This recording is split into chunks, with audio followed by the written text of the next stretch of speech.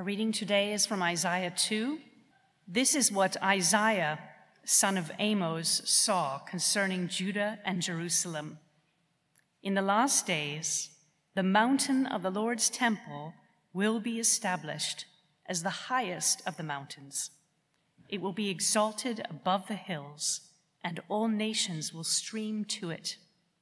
Many peoples will come and say, "Come, let us go up to the mountain of the Lord, to the temple of the God of Jacob. He will teach us his ways, so that we may walk in his paths. The law will go out from Zion, the word of the Lord from Jerusalem. He will judge between the nations and will settle disputes from many peoples. They will beat their swords into plowshares and their spears into pruning hooks. Nation will not take up sword against nation, nor will they train for war anymore. Come, descendants of Jacob, let us walk in the light of the Lord. You, Lord, have abandoned your people, the descendants of Jacob. They are full of superstitions from the east. They practice divination like the Philistines and embrace pagan customs. Their land is full of silver and gold. There is no end to their treasures. Their land is full of horses. There is no end to the chariots. Their land is full of idols. They bow down to the work of their hands, to what their fingers have made. So people will be brought low, and everyone humbled. Do not forgive them. Go into the rocks, hide in the ground from the fearful presence of the Lord and the splendor of his majesty. The eyes of the arrogant will be humbled, and human pride brought low. The Lord alone will be exalted in that day. The Lord Almighty has a day in store for all the proud and lofty, for all that is exalted, and they will be humbled, for all the cedars of Lebanon, tall and lofty, and all the oaks of Bashan, for all the towering mountains and all the high hills, for every lofty tower and every fortified wall, for every trading ship and every stately vessel. The arrogance of man will be brought low, and human pride humbled. The Lord alone will be exalted in that day, and the idols will totally disappear. People will flee to caves in the rocks and to holes in the ground from the fearful presence of the Lord and the splendor of his majesty when he rises to shake the earth. In that day, people will throw away to the moles and bats their idols of silver and idols of gold, which they made to worship. They will flee to caverns in the rocks and to the overhanging crags from the fearful presence of the Lord and the splendor of his majesty when he rises to shake the earth. Stop trusting in mere humans who have but a breath in their nostrils. Why hold them in esteem? This is God's word. Good morning, everyone. Please do keep Isaiah chapter 2 open in front of you if we've not met before. My name's James. I work on the staff team here. But let's pray as we begin looking at these words together. Let's pray. Father, this Remembrance Sunday, we pray that you would lift our eyes to the hope of the future when the Lord Jesus will return and will sort everything out in this world. Please help us to look to that day and to know how to live now as we wait for it. And we pray in Jesus' name. Amen. My great-grandparents were of the generation that lived through both world wars and in many cases served in those wars. When Remembrance Day came round each year, the two great-grandfathers that I knew had very different reactions to it. We sometimes had a kind of remembrance event as part of our primary school history classes. And one of my great-grandfathers, he was very happy to come and join in. They would invite people of that generation to come if they would like to, and to kind of dress up and to remember what happened and sing songs and share stories of the past. He was happy to be involved with remembering. Totally different for my other great-grandfather. He actually didn't want anything to do with it. Remembrance Day for him was a very painful time. He would switch off the TV. He didn't want to watch any of the coverage. He would pace around the room agitated, and the nightmares from the horrors of war would return. I guess today we might speak in language of post-traumatic stress, deeply scarred by conflict, scars that never healed. Remembrance Day inevitably confronts us with the very best and the very worst of human experience. We look back with gratitude on bravery and selflessness and sacrifice of many, but that's always seen in the context of brutal conflict that has devastated and continues to devastate the lives of many. Of course, the devastation of war and conflict has been a near constant presence throughout the history of the world. This week I came across a poem written almost 2,000 years ago by the Roman poet Virgil. He said this about war. He said, "So many wars, so many shapes of crime, unholy Mars," the Roman god of war, "unholy Mars bends all to his mad will. The world is like a chariot run wild." A chariot run wild. That's an evocative image. I mean, you might update the mode of transport for today, but a chariot run wild, out of control, leaving a trail of destruction in its wake. Not just nations ruined, but individuals wounded, scarred, traumatized. And who can stop it? It's out of control.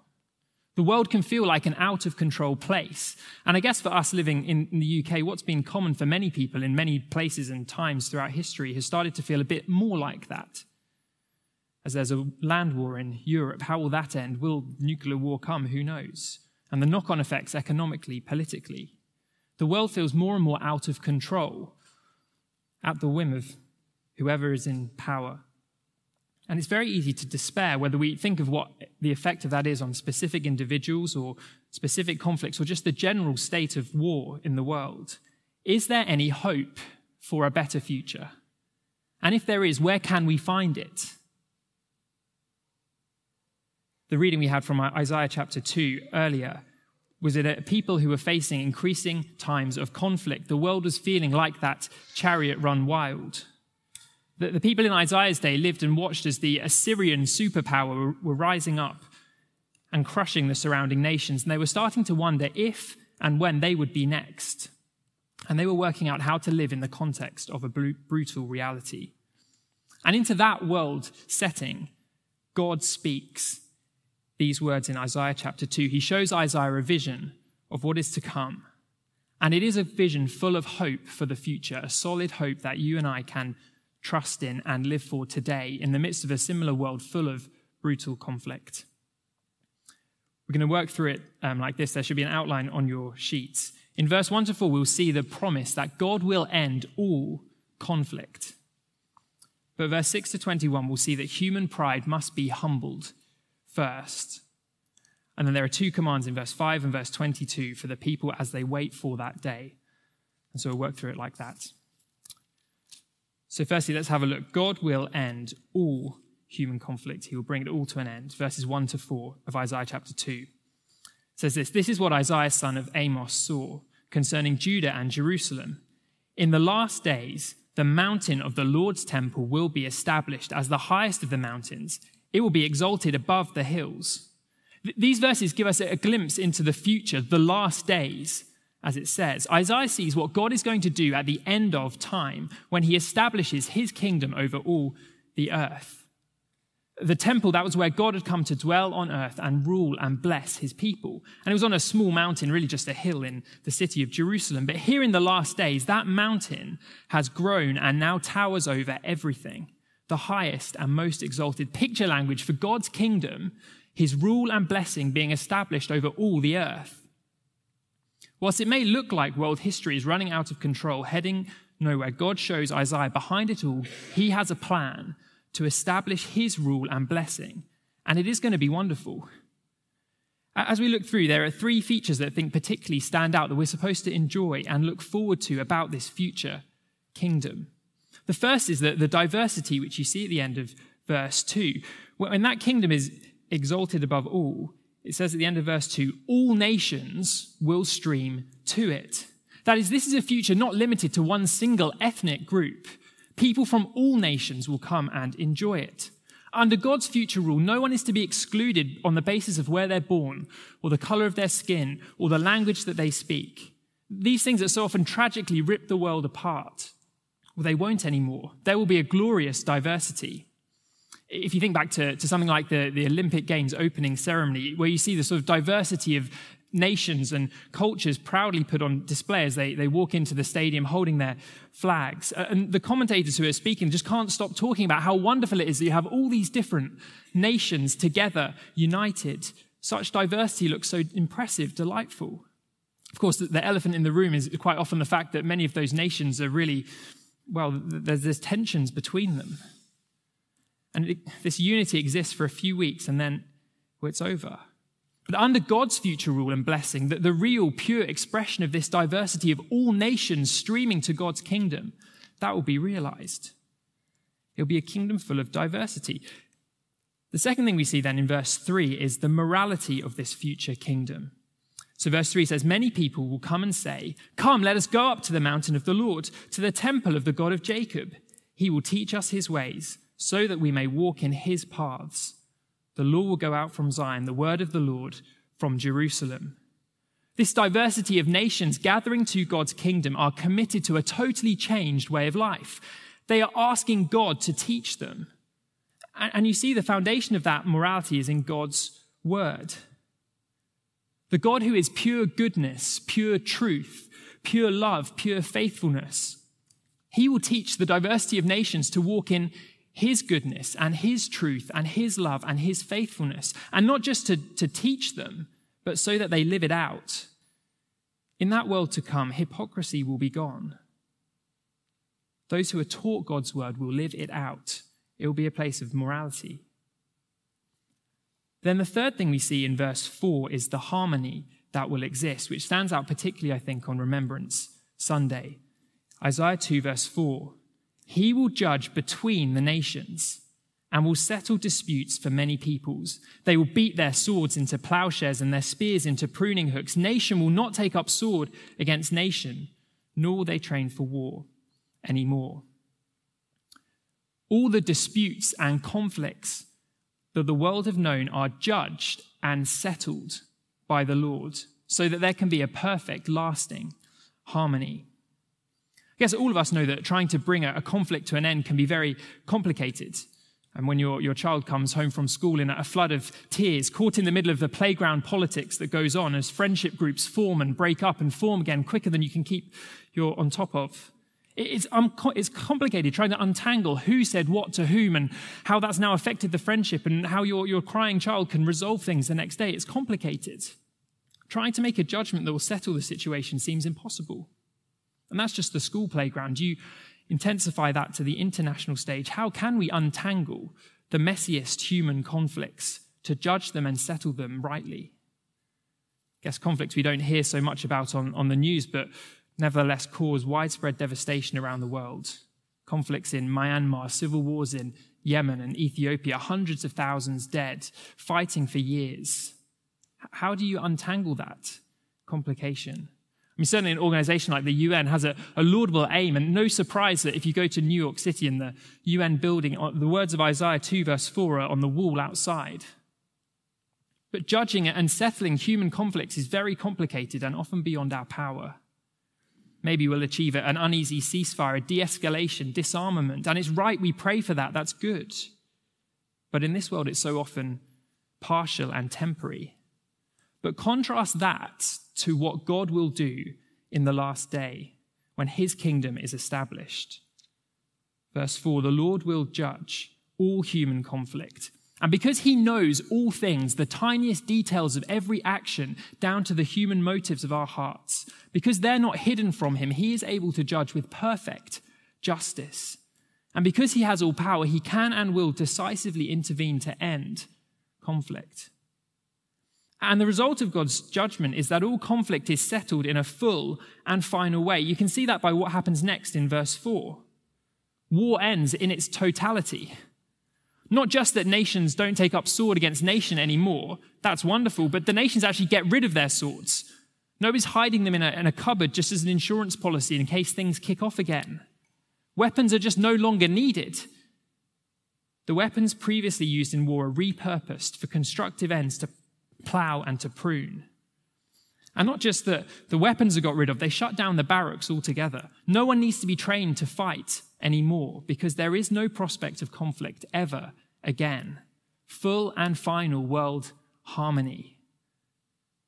When God comes in his kingdom in the last day that Isaiah sees in this future, there is full and final harmony. Conflict is ended. It's worth taking a moment to stop and reflect on a vision for the future that Isaiah sees. The diversity of it with all nations gathering, the morality as all learn to live God's ways, and the harmony as all enjoy peace. Is that not the world that we long for today? Imagine turning on the news, and instead of being bombarded by images of crime and conflict with perhaps one good news item thrown in at the end, instead just to hear story after story after story after story of kindness and love and service and helping one another, expressing diversity and following God's ways, living in harmony. That is an extraordinary hope. An extraordinary hope that God promises. He gives Isaiah a glimpse into the future of what this world will be. But how can this happen? Is it just an empty hope? Well, the Bible clearly doesn't think so. These words in verses 1 to 4 are repeated again in Micah chapter 4. And you get similar language in Joel chapter 3. 3 times in the Old Testament, this sort of vision of the future is presented. The Bible's saying it's going to happen. It's going to happen. But how? Well, the second half of the chapter shows how God is going to bring this future about. And so we'll turn then to verses 6 to 21 and see that human pride must be humbled first. Human pride must be humbled first. So in Isaiah's vision, the camera shifts from this future day to come to the present day. And it's fair to say that Jerusalem in Isaiah's day looked nothing like that future heavenly city full of diversity and morality and harmony.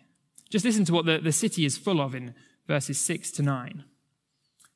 It says, "You, Lord, have abandoned your people, the descendants of Jacob. They are full of superstitions from the east. They practice divination like the Philistines and embrace pagan customs. Their land is full of silver and gold. There's no end to their treasures.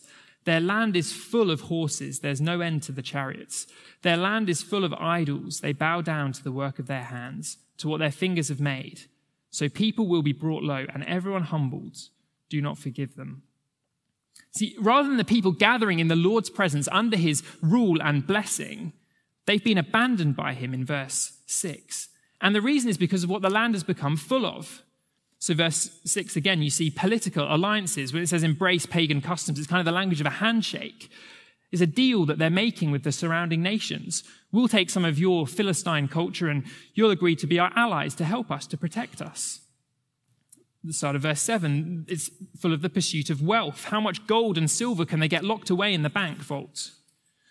Second half of verse 7 is an arms race. Horses and chariots were advanced military technology. Today would say drones and nukes. End of verse 8, false religion, idols that they've made with their hands and worship as God. These things that the land was full of, the Lord had said, don't put your trust in those things. Trust me instead. Find your security in me and this hope of the future that I promise you. But instead of that, they were trusting in other things. Things that even today in the world cause conflict.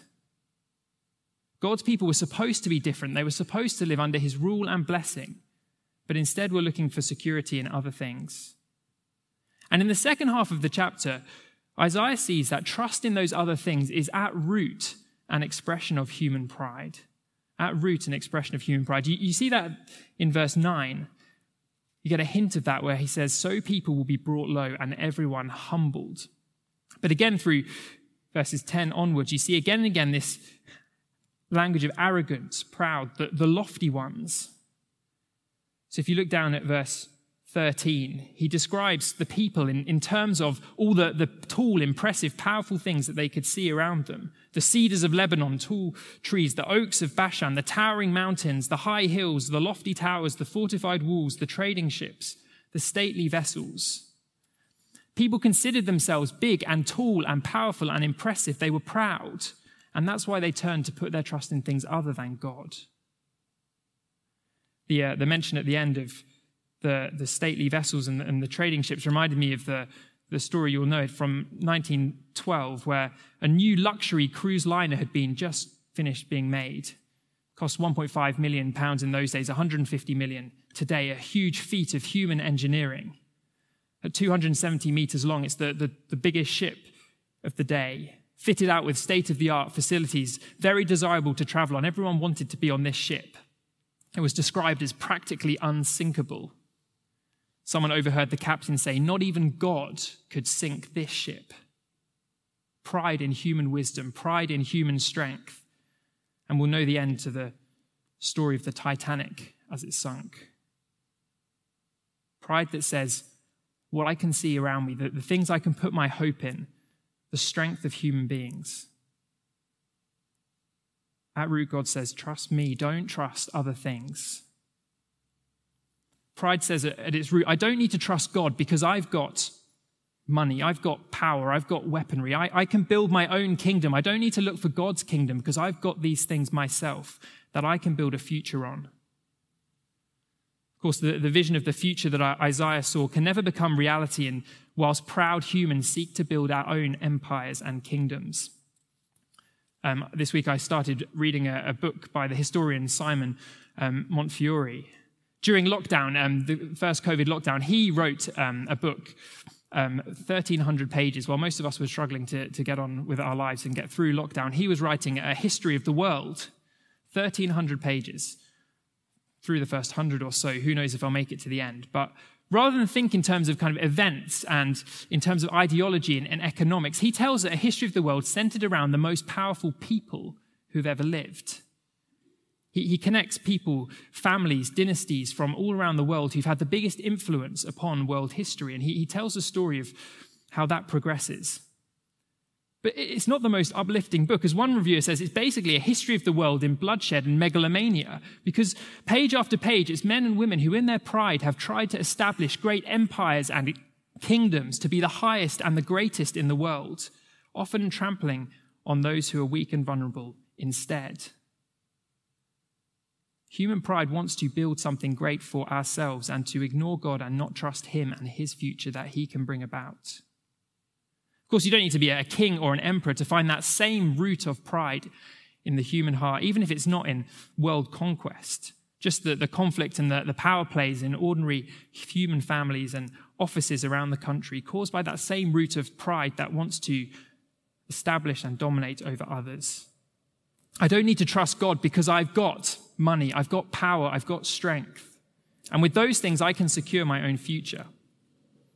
But because of this, God promises a day when he will humble the proud. If you look down at verse 12, you see him talk about that day. It says this, "The Lord Almighty has a day in store for all the proud and lofty, for all that is exalted, and they will be humbled." That day is also mentioned in verse 11 and again in verse 17. God has a day when human pride is going to be humbled once and for all. In that day that the proud will see what true power and true majesty and true splendor looks like. You see it repeated 3 times in these verses. Verse 10 talks about the fearful presence of the Lord and the splendor of his majesty arriving to humble the proud. Many will know the English legend of Robin Hood. How many versions have been made now, I don't know. But King Richard leaves and goes to fight in the Crusades, and his brother Prince John takes over power. And in Prince John's arrogance, he starts amassing wealth through heavy taxation. He starts outlawing the good and the innocent people. He starts crushing people with his military cronies. His position seems unassailable with money and power and strength, but it is only temporary. There's always a scene at the end where King Richard returns. And the one who truly has power and splendor and majesty, in his presence, Prince John's weakness is exposed. His pride is humbled and a day of reckoning comes. And God says he has a day in store when he will come in the splendor of his majesty and human pride will be humbled. The most powerful human beings will come face to face with the divine omnipotence that flung the stars into space. And in that day, the most powerful dictator, the most vicious war criminal, those who've caused all such carnage and conflict and misery in our world will flee, their weakness exposed. As it says, the earth will be shaken, and God acts to humble human pride. Of course, the question is, when is that day going to be? When is that day going to be? In Bible terms, we find that the day of the Lord, where God comes to humble human pride, has already come and is still yet to come. Let me explain. God came into the world 2,000 years ago full of splendor and majesty, yet a splendor and majesty hidden from sight. As we come to celebrate Christmas soon enough, the small helpless baby in the manger at Bethlehem, in the eyes of the world, nobody from nowhere important. Yet Emmanuel, God with us. This Jesus didn't come commanding armies and amassing wealth and living in palaces and building empires, the things that the greats of human history have done. No, he came in humility, not to be served, but to serve, and ultimately to give his life as a ransom for many. And in the Bible, his death on the cross is described as a day of the Lord, because the cross is the place where human pride was humbled. Everything that the world thinks is strong and wise and impressive is just exposed as being weak and foolish at the cross. As we realize we bring nothing to the table before God, we have nothing to offer him, but we are wholly reliant on Jesus' death in our place, bearing our sin and the judgment that we deserve. At the foot of the cross, every Christian must be humble, laying aside our wealth, our power, our religious deeds, declaring it's only through Jesus and what he has done that we can ever hope to enjoy this future with God. At the cross, every person who trusts in Jesus has their pride humbled as we realize it's only through him that we can ever enjoy that day Isaiah talks about, where conflict will be over. And so in Bible terms, the day of the Lord has come with Jesus, but it is still yet to come. Jesus promises there is a day still to come in the future when he will come back to this world. And when he comes back in splendor and majesty, this time his splendor and majesty won't be hidden from sight. He will come and he will bring about what was promised in Isaiah 2, ultimately human pride being humbled. Later on in the Bible, in Revelation chapter 6, we get a picture of that day. Let me read from verse 15. It says this: "Then the kings of the earth, the princes, the generals, the rich, the mighty, and everyone else, both slave and free, hid in caves and among the rocks of the mountains. They called to the mountains and the rocks, 'Fall on us and hide us from the face of him who sits on the throne and from the wrath of the Lamb. For the great day of their wrath has come, and who can withstand it?'" Jesus promises one day he will return and he will sort out the proud mess of the world. Human pride will be humbled ultimately. And only then can God's people, those who've trusted in Jesus, come to enjoy that glorious future we spoke of earlier, in all of its diversity and morality and harmony. God will humble human pride. He has done at the cross and he will do in the future. Which leaves us then with the question, how should we then live now, today? How should we live in a world where human pride still so obviously dominates the world stage? As those who know that future promise, how should we live today, not repeating the same mistakes that we saw the people in Isaiah's day commit? Well, the chapter gives us two commands. If you just look down at verse 5, you'll see the first, which is to walk in the Lord's light. Verse 5 says, "Come, descendants of Jacob, let us walk in the light of the Lord." See, as we trust in Jesus today, the glorious light of this future hope is supposed to be breaking into the present darkness of this world in your life and my life and in the church. We're supposed to get little glimmers as we begin to live out the diversity and morality and harmony of that future world in the church today. We can see a church that's living in the light of this future hope, where people of all different nationalities are not just welcomed in to the building, but are included and valued and loved. Where people are eager to learn from God's word, not just to know it, but to live it as well. A church where people who are supposed to be fighting with each other in the eyes of the world actually choose to live together in peace as brothers and sisters in Christ, humbled at the foot of the cross. During the awful Rwandan genocide of the 1990s, rebel gunmen entered into a school and ordered those who are of the Hutu and the Tutsi tribes to split so that they could carry out their evil. But the students in the school refused to do so. They refused to, and when they did, the gunmen opened fire. There was one student there whose name was Faniel. He survived but was injured and shot in the process. He was in hospital for a year or so, recovering. And he tells a story of how he had to wrestle with deep emotions of bitterness and questions of forgiveness, unthinkably so. But later on in 2004, he was asked to address the new students at the school, both Hutu and Tutsi, about how you could make a way forward through the mess. And he says this in his address. He said, "I'm not here to deny those things happened or to tell you that they don't matter. But I am here to tell you the only way forward I found is through Jesus Christ. Beaten, mocked, despised, tortured, Christ in his final words on earth called out, pleading for God to forgive the perpetrators, and he taught us to do the same. And so today we can stand here together as brothers and sisters in him." That young man found the way forward at the foot of the cross, and you see that the future light of the Lord's hope shining through him as he says those words.